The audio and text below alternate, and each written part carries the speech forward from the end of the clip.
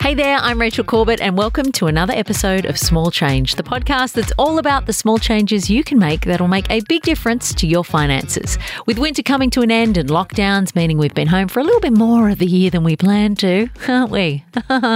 Loving my four walls, it's all I ever see. Well, I'm sure, like me, you might be a little worried about what that electricity bill is going to look like. And lucky, Betsy Westcott has some tips to bring your future energy bills and your heart rate when you open those envelopes down. By using energy wisely and adopting energy-saving measures, you can save money and cut down on your energy wastage at home whilst meeting the needs for convenience and comfort.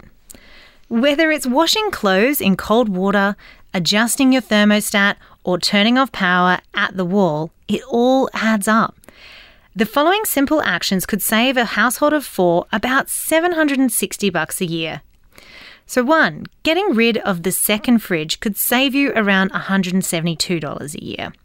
2, switching off the game console after you've used it could save you up to $193 a year.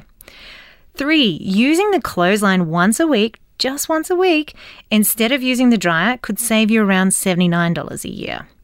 And 4, installing a water-efficient 4-star shower head could save you around $315 a year on your water bills. There'll also be a saving on energy bills because less water will need to be heated. Double win. These amounts are a guide only.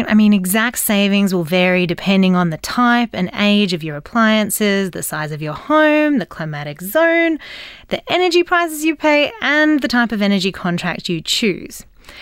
But if you do need to upgrade a major appliance, buying an energy-efficient one is often a worthwhile investment over the life of your product.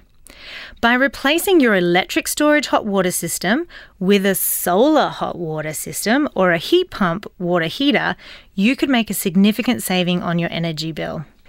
So I think it's pretty clear. There's lots of ways to save when it comes to your energy bill, but the amount you save will depend on your individual circumstances. Oh, I can't believe I used to laugh at my mum when the only way she knew how to turn something off was at the power point. All that time, she was just being an energy-saving guru and not someone who had zero grasp of technology. What a revelation. Now, if you're loving this pod, make sure you head over to Apple Podcasts and drop us a cheeky 5 stars. And if you're really feeling the love, then leave us a little review too. That'd warm us right the heck up, and it's free. And I'll see you on Friday for another episode of Small Change.